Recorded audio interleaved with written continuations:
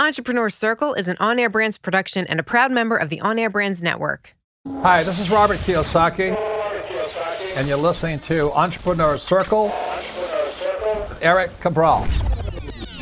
On this episode, I don't operate totally out of fear. I always say it's like 25% it's fear. That's me being totally honest.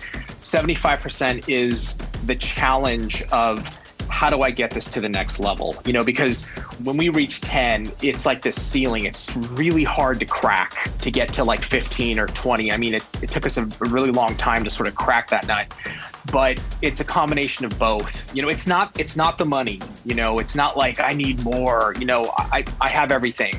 It really is that fear of like, I'm genuinely appreciative and I respect, you know, the business so much that I just don't take it for granted. And I know things can change in 2.2 seconds. You have now entered the Entrepreneur Circle.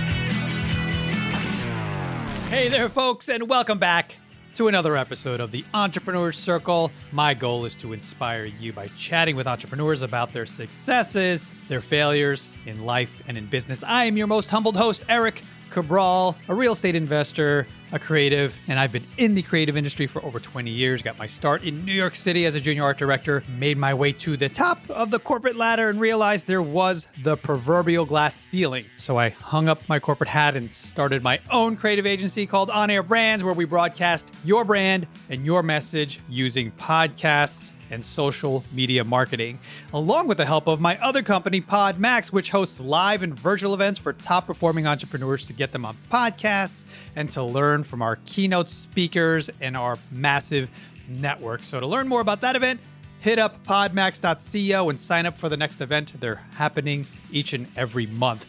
So as always, please like, subscribe, and share this podcast with 2 to 3 of your friends to continue growing our community and to help others grow from the knowledge shared here and learned here on this podcast. And before we jump into the show, I'd like to share some of what our sponsors, partners, and good friends have to offer you. Hey there, entrepreneurs. Eric Cabral here, founder of On Air Brands and host of the Entrepreneur Circle and Capital Hacking. I wanted to share something truly unique with you that we've created called PodMax, which is an amazing opportunity to connect you with major podcasts to help you share your fascinating stories with their communities. This unique invitation-only event includes interviews with you on top-rated business podcasts all in one day. It also provides a unique networking opportunity with high-performance guests and thought leaders who are authors, coaches and consultants, investors, speakers, executives, you name it. These are the type of people that you need to be around. We also provide industry expert keynotes to hit our stage to share insights on podcasting, investing, marketing to help you take things to the next level. And the cool thing about PodMax is that it has a multimedia agency engine behind it with on-air brands to provide social media promotions before and after the event to share your brand new shows with your network. So hit the apply now button at podmax.co, and I hope to see you at the next PodMax event. Wow, Habib Salo. How many takeaways? 70? And for those who are about to listen, you'll get the reference of the number 70. Yeah. What just happened? How amazing was that? It's, you know, the benefits of being a podcaster, Josh, for me has always been when I can talk to someone where I can learn a ton. And that's kind of the main reason why I kept doing it was like, wow, this is free mentorship. Now, as we've been elevating and growing ourselves, it's kind of been flipped and people ask us for advice during these podcasts. And I've told you this offline, Josh, I'm like, man, I just want to talk to people who are next level that can really help us and I can ask the right questions, right? And boy, did we ask the right questions. Yeah. I mean, Habib Salo, he's it's a family run business, but he's the one running it now. It's Young Nails, which is so intriguing, right? To see somebody like him. Yeah. So they sell nail products and nail polish to, distributors and now the end user. They were stagnant, as you hear, at 10 million, which is a whole conversation. And now they more than doubled that with no end in sight, thanks in part to VaynerMedia. And we talk about how modeling and just what you have to do to succeed and his struggles. Yeah, so we're really excited to bring you guys this episode because we learned a ton and we know you'll learn a ton. And we're going to continue having these conversations with people so that, we're going to learn and grow and you as well, hopefully. So please enjoy this episode with Habib Seilo, our friend from the Vaynerverse. And it's pronounced Habib Seilo? That's perfect. Yep. Perfect. Habib Seilo? It's so close to Han Solo, man. Come on. It's changing it. Han Solo. I could only Doesn't wish. it just looks like it. Or How dream. Cool would that be? I could only dream. It would be a buddy amazing. of mine, actually, my wife's cousin named his kid. He wanted to name him Han Solo and then the last name. But then his wife was like, oh, hell no. So they named him Harrison. So Yeah, Harrison Solo is his name. Oh, hey, Wait, that's a close second. His name is Harrison? Yeah, Harrison Solo. How old is Harrison? 4 or 5. Well, because I have a son, Harrison, and he just turned 6. There you go. So I guess it is a generational thing. So it's good. It's not too far out. But it was for Nice. Harrison Ford because he couldn't name him Han Solo. Ah, very interesting. That's so funny. So where are you from, Habib? Where do we originate from? Yeah, I was born and raised in Southern California, Los Angeles, and moved out to New York briefly. So I grew up here, and then after I went to college down here, went to UC Riverside, and then afterwards went to New York for about 6 months. Realized I do not like the cold, so I came back to Los Angeles. Actually moved into the city in LA, and honestly have been here ever since. So one of the things we're going to talk about today is the fact that you grew a business with the help of VaynerMedia and every portion of it, from you were quote unquote stagnant at 10 million. I mean, geez, to even think about that, it's like, how much more do you have to go? I think you've arrived. Like, it's enough, right? Some might say, not me, but it's like, oh, poor, he's stagnant at 10. That's a whole other conversation. Like, Vayner, we got to get over 10 here. What, 10K? 10, no, we're at 10 million. Well, you're talking to the right people. And there's so much even in that. But talk to us about what YN is, Young Nails, and what a strapping young man like yourself is doing in the nail industry. Yeah, all great questions. So basically, my mom started a company back in 92 with my brother, and they were in the process of building this business. She wanted to get into the cosmetics business, so she started this business, pulled my brother. He was in fire technology school, pulled him over, said, run this business with me, son. You'll be rich in 2 years. You know, you're going to have everything you want. Obviously did not turn out that way. 8 years into it, we were literally drowning in debt. My dad was an auto mechanic, and he was basically like supporting the family. You know, he had a business, his own auto mechanic business, and just we were dying, struggling. The business wasn't generating much revenue. We were hugely in debt. Our house was getting foreclosed on, and at that time, I had good credit. I was the last person in the family with good credit. And I was, I kind of came to a point where I was like, I got to try to help my family. I did not want to get into the nail business, so it was not a passion at all. It was more of like, I don't have a choice. I can't let my family just go through this, and like, maybe I can help. So I dove in, I unloaded my credit cards, pulled out some money so that we had a little bit of cash flow. And from there, it was my mom, my brother, and I, and it was kind of a good team. Like we just kind of divided, and conquered. My brother's this amazing salesperson. It was like, Greg, go do this. I'll handle the money. My mom was great at purchasing. Hey, you just keep doing this. Let me handle the guts of the business. And we slowly started to see things like turn, where it wasn't like everybody was doing everything. It was like, we divided and conquered, and that was kind of a good strategy we set in place, and we started to see growth from there. But that's how I got in it. It wasn't it was never something I dreamed about getting involved in. It was kind of crazy. I got into it because I felt like I had to get into it.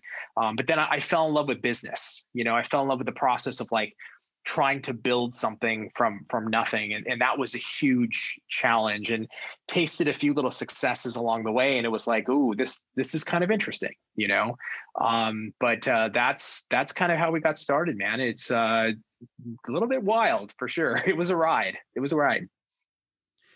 How about you? I mean, such a great story, so inspirational. I just love family and the dynamic between family and families that can work together. I mean, usually we're at each other's throats at dinner.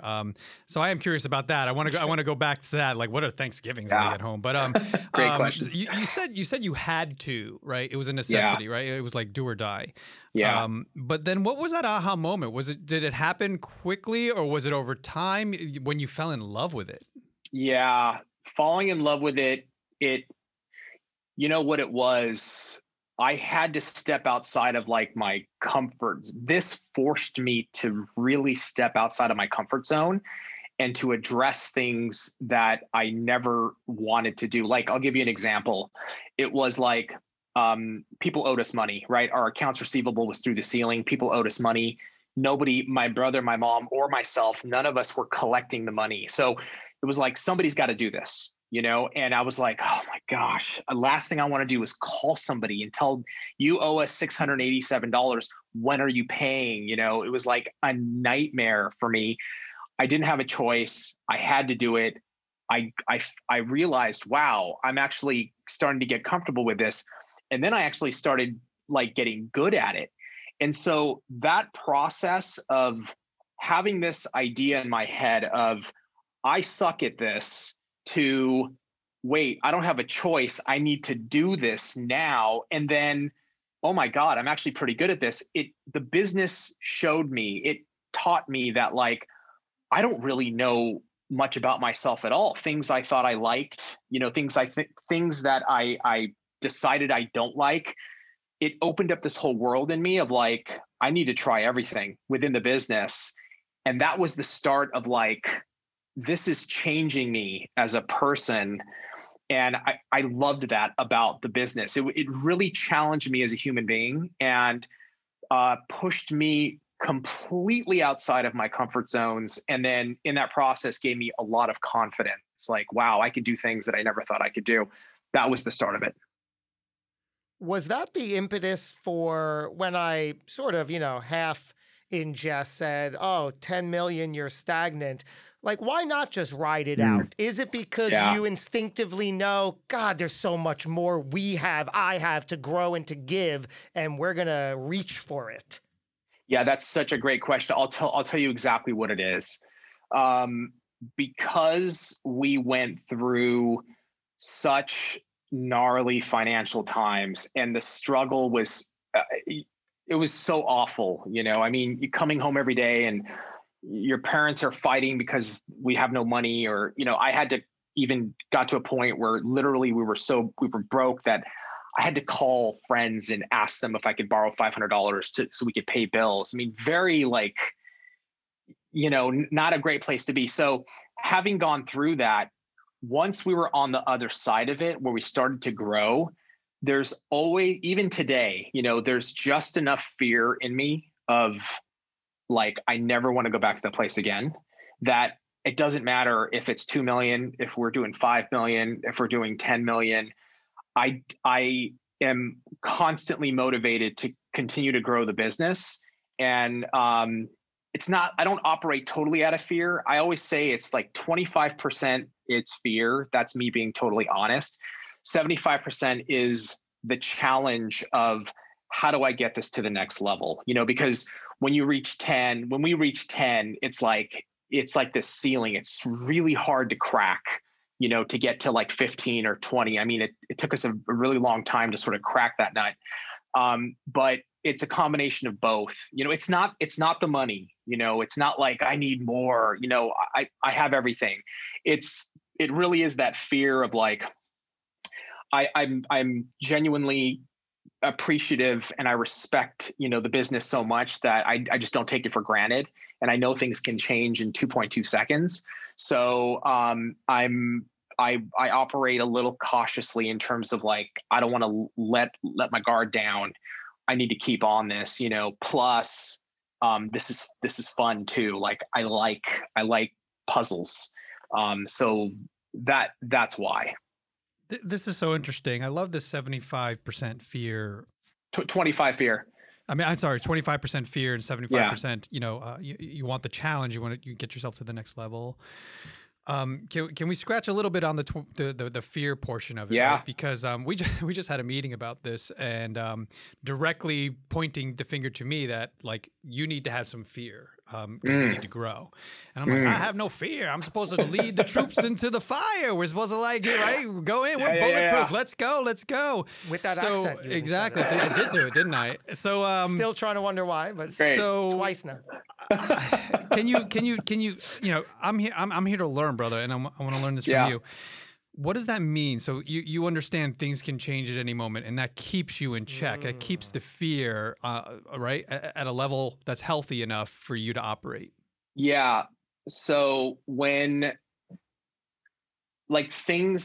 when we were in that, 8-year, actually I started at the 8-year span. It was another 5 years until we got the business to zero, dug ourselves out of debt. So it was a 13-year process. But from when I started in that 5 years, so many things uncontrollable. It felt like at times, like, is the world operating against us? Like what it's almost so unbelievable that things could go wrong, that just uncontrollable things I can't control, where it would change the course of, we would make some ground and then you got to take 3 steps back, we take 5 steps forward, another 3 steps back. And then, it felt like we were inching along. So I know very well that things like, somebody, God forbid, but somebody could get injured here, there could be a lawsuit, or we've had multiple lawsuits of people trying to, there was a fire that happened right next to our building that almost took our business down. Those are the types of things I'm like talking about, like things could change in an instant that are out of my control. And so like, I try to stay on top of the business, what is within my control, as much as humanly possible, and I'm just like, I just don't want to go back. It was such a pain point in our families, like in our family history.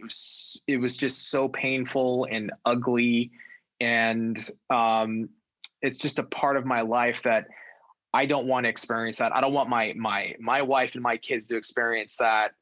So it's like I get up in the morning and I'm like, I think about it, I have like a good 50 minutes to an hour drive into work. And one of the things I do every day is like, I put on music that like just gets me ready for the day, and I listen to it loud. I'm kind of a hip hop head. I love hip hop and I just bump it super loud. And always is just my head goes back to the days of, what we went through. And sometimes I'm in the car in tears. I'm like, I just get really emotional about it.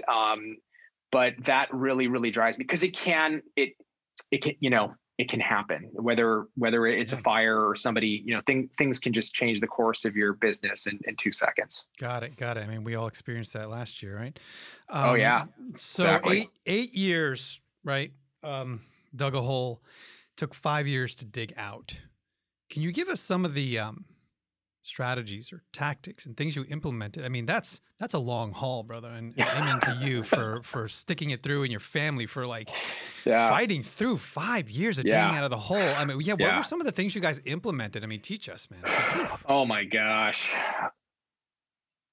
Lots of negotiating with credit card companies, lots of negotiating with vendors. It was like, put it on the table, just hit it head on. I mean, I called every credit card company, and the negotiations every time went like this. You owe us this much money. Yes, I know that. We're going to pay you back, but I can't pay you. You don't have a choice. And I do have a choice. I can not pay you at all.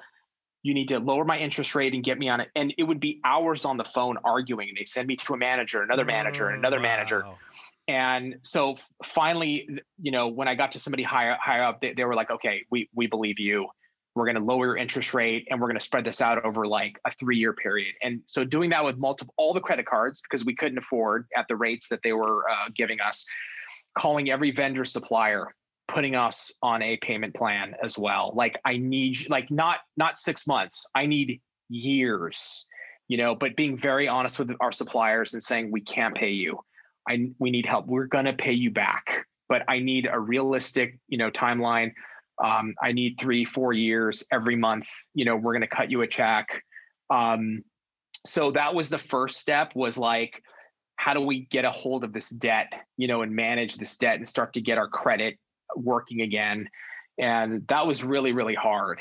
The other part too was my brother and I call this, we had this hustle going on. So my brother was a phenomenal salesman. And so we realized we have to bring money in the door every week to pay bills. So what my brother would do, he would load up we had this Ford Ranger, man, great truck. He would load up the truck full of nail products, and he would hit a beauty school. He would call, make an appointment, say, hey, I'm from Young Nails.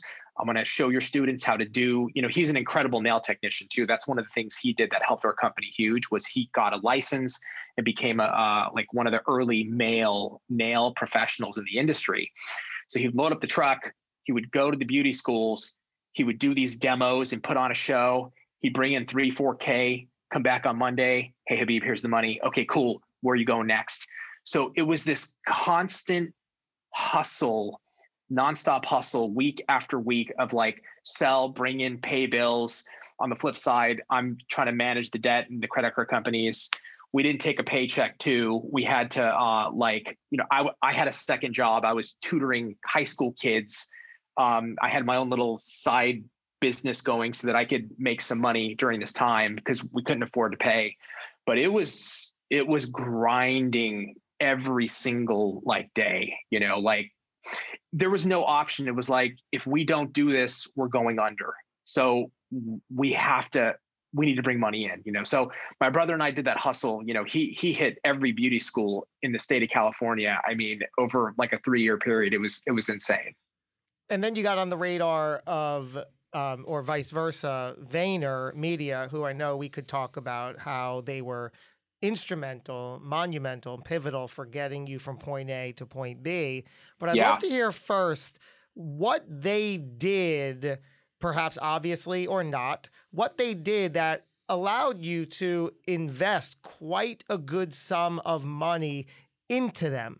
And I'm asking specifically for the listener how someone like us can sort of mimic and model what they did. Sure. That attracted you to them. Yeah. So just to give you a quick like a timeline. So we connected with Vayner 4 years ago. From the time that we became debt free, we were able to build the business up to from, I think at that time, I don't even know what we're doing, like $800,000 a year, maybe less, up to $10 million a year 4 years ago. And then in that time period, like we had hit 10 million and we couldn't get past 10 million revenue. I hired marketing firms. I hired, you name it. I brought them in. We were in distribution. We were in like 5,000 doors across the country. Sally Beauty Supply, Ulta, these professional distributors all over the country. You'd think like, oh, we made it. This is huge, but it was actually killing us. Like our bottom line, what these big box distributors ask of you, you don't make any money. Not for the small guy like us, it's the bigger companies, the ones making the money. So having that experience of dealing with all these marketing firms that did nothing for us. When somebody told me, like we just started to change our marketing strategy to do videos and go more on social media, but I didn't really know what to do. Somebody was like, oh, you should listen to this guy, Gary Vee. And so I listened to his video and I was like, oh my God, this is exactly what we're looking for. Went to the 4Ds. What I saw at that 4Ds was, for me, my experience was, first of all, they know, like they have current working information when it comes to marketing. I've worked with companies that claim to have, hey, this info we're going to give you, it works. This is how you should market, design, all this stuff. Didn't work. Spent hundreds of thousands of dollars, flush it down the toilet. when I went to the 4D session, the information they were giving me, it was like, oh my gosh, this is current, it's relevant. I believed in their model, of how to grow a business, Gary's model, really ultimately on how to grow a business. So once I found it and I believed in it, I didn't care. It was like, tell me what you want. I want to work with you, because I have a little bit of an idea. Like, I need to make content. I get that. And we're making content, but I need more, like I want to grow my business. So it was really having the experience of working with other companies and seeing how they operate. And then once I connected with Vayner, completely different experience. Even to this day, just completely different experience. But that's why for me, it was very easy to pull the trigger, so to speak. Like, they didn't even finish telling me what the terms were. And I was like, I'm in, just send me the paperwork I want to sign, because I want to connect with you guys. I know you guys have the right direction and information. So that's what it was for me. So you said, let's identify to the audience who's listening here, because Vayner's, there's a Vaynerverse out there, right? They Yeah. Multiple products and services. What specifically is the one you're referencing?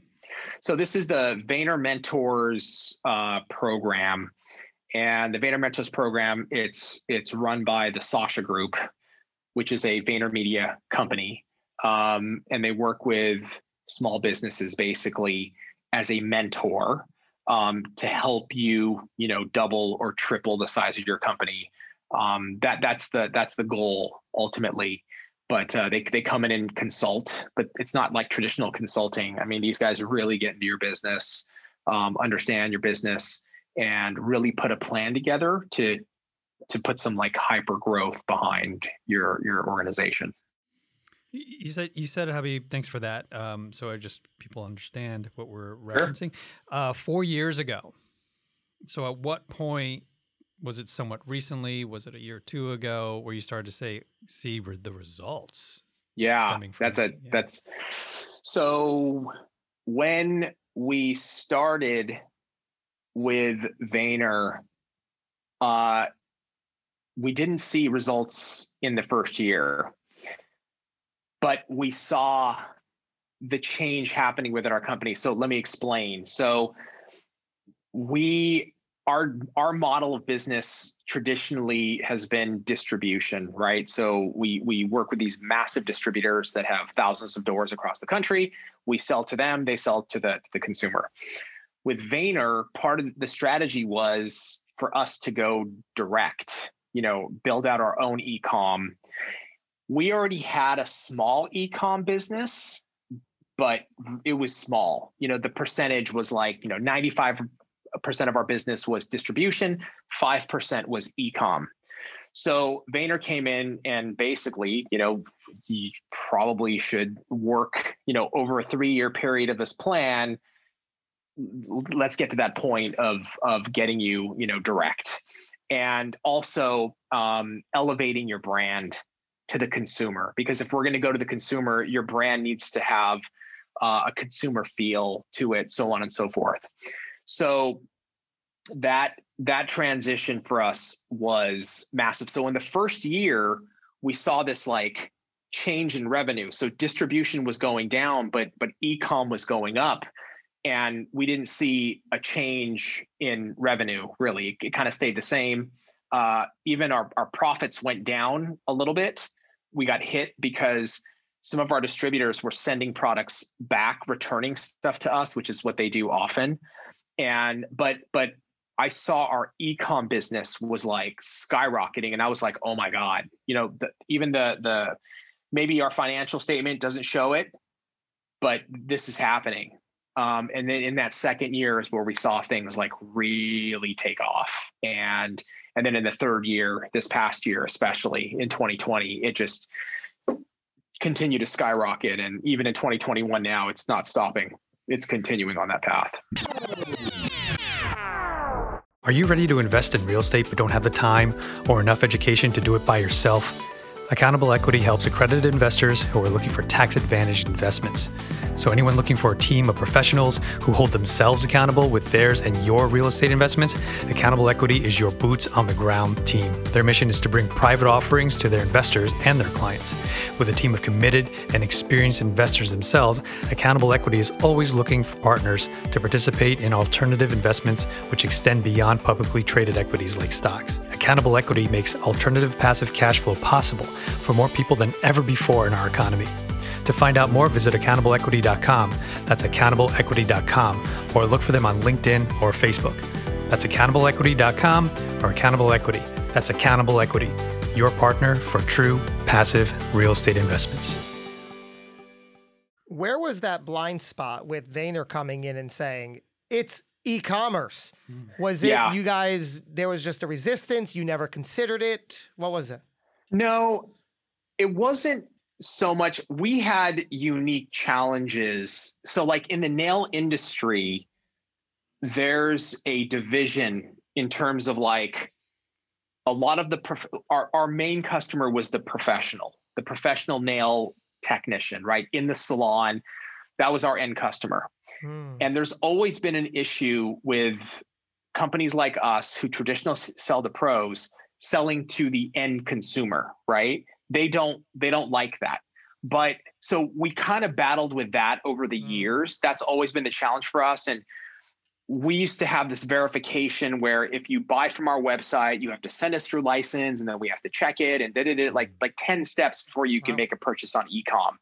So Vayner came in and was basically like, times are changing, guys. Like, you know, especially with Amazon. Amazon came in and has opened up, you know, the nail industry, the hair industry, you know, anything pros have access to. Amazon has made them available to everybody, the consumer. So that really kind of changed, you know, that helped us. They helped us in making that transition of like, okay, you know, obviously we don't want to piss off the professional, but the one thing we got to come to terms with is that the world is changing, you know, and consumers have access now to everything. So that helped us kind of open it up. That was a big deal. And then once we kind of got a taste and saw the potential, then we were like, oh, okay, yeah. Like we can own our own customers, you know, like when we sell to a distributor, our customer is the distributor. They own all their customers. We have no idea who the customers are. Now, like, you know, like our revenue, it's like 80-20 now. 80% is e-com, 20% is distribution. It's been a complete flip. And we also own our own customers. You know, we communicate with them directly. We can service them directly. It's so much better all around. I have to ask, can I go in one more? I'm going in. I'm diving in here. Do it. I'm guessing direct to consumer in your industry is a saturated market, right? How in the world do you differentiate or stand out? Just say like, hey guys, do e-commerce. It's not like we're in it. Yeah. So this is where content is absolutely vital. So the nail industry, we're competing against billion-dollar companies, you know, in the nail industry, like owned, like, you know, some of our competitors, they're these conglomerates, you know, they own a bunch of hair brands, nail brands. But what you have to do today is you have to pump out content. So the way that we do that is we put out anywhere between 50 to 60 up to 70 pieces of content a day on all the platforms. We post, you know, a YouTube video 7 days a week on nail education. We got to study this. We have to study this. Yeah, we are volume content. We've converted our company into being content creators, to be honest with you. You have a division that handles all this? You hired Yeah, full marketing team. Now we do. In the beginning, it was me and like one other person creating all the content. Like I was filming it, I was cutting it, editing it, posting it. Like had no idea what the hell I was doing, but I was doing it. It was very difficult in the beginning. It took me like 20 hours to edit one video because I didn't know what I was doing.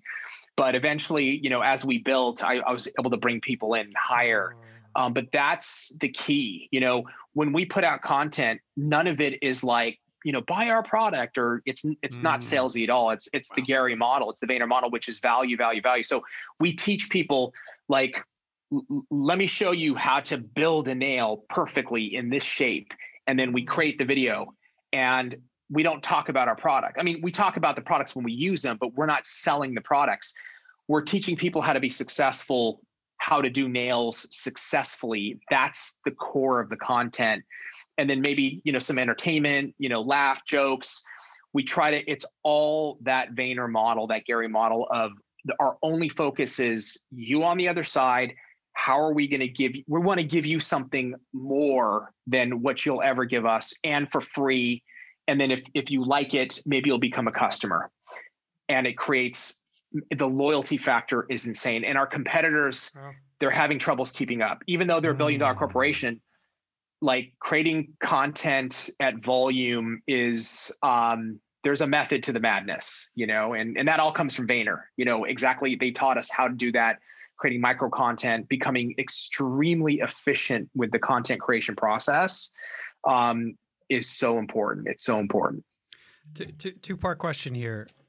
So when creating content for the brand, number one, who is that brand? Who is the face of the brand? Are there multiple people? And also, if it's you and your brother and your family and others, how much time is spent creating content with you in it versus you working in and on the business? Yeah, that's a great question. So first of all, there's really three of us. It's myself, my brother, and then Tracy, our general manager. They're both nail techs. I'm not. I just like to talk a lot. So it's the three of us that's really on the content, right? But the time thing is a really good question. And in the beginning, it sucked all my time. In the first year, I didn't sleep. I just was really burning the candle at both ends. Creating content just constantly. You at the time? It was just me at the time. Yeah. Like I wanted to learn how to do it and understand it. And then I can hire people after to bring them in. Sure. So I did that, and then started hiring people after. So now it takes almost zero of my time. I show up in the morning, like today, we did a 1 hour and 15-minute live stream. My brother did an Instagram live stream, shot 2 podcast videos that took 45 minutes, and done. Went, had lunch, come here. And then the rest of the time is focused on the business. But I also, my general manager, she runs the business.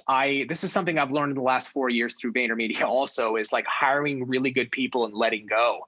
So to be honest with you, today I have more time than I've ever had in the business ever. And it's running better than ever because I've learned to let go, bring in really good, smart people, and let them do the job. And my job is supporting them in any way. And then, this is the direction we're going, guys. Make sure everybody understands that this is the direction our company is going. But my GM, she runs the business. I don't have a lot to do with, if there's obviously things important I need to know, she fills me in, but she runs it. And we have a great marketing team now, but it took, in the beginning, it wasn't like that. In the first year, it was psychotic. Yeah, I get it. We're exactly. there. We're still in that phase. Totally understand.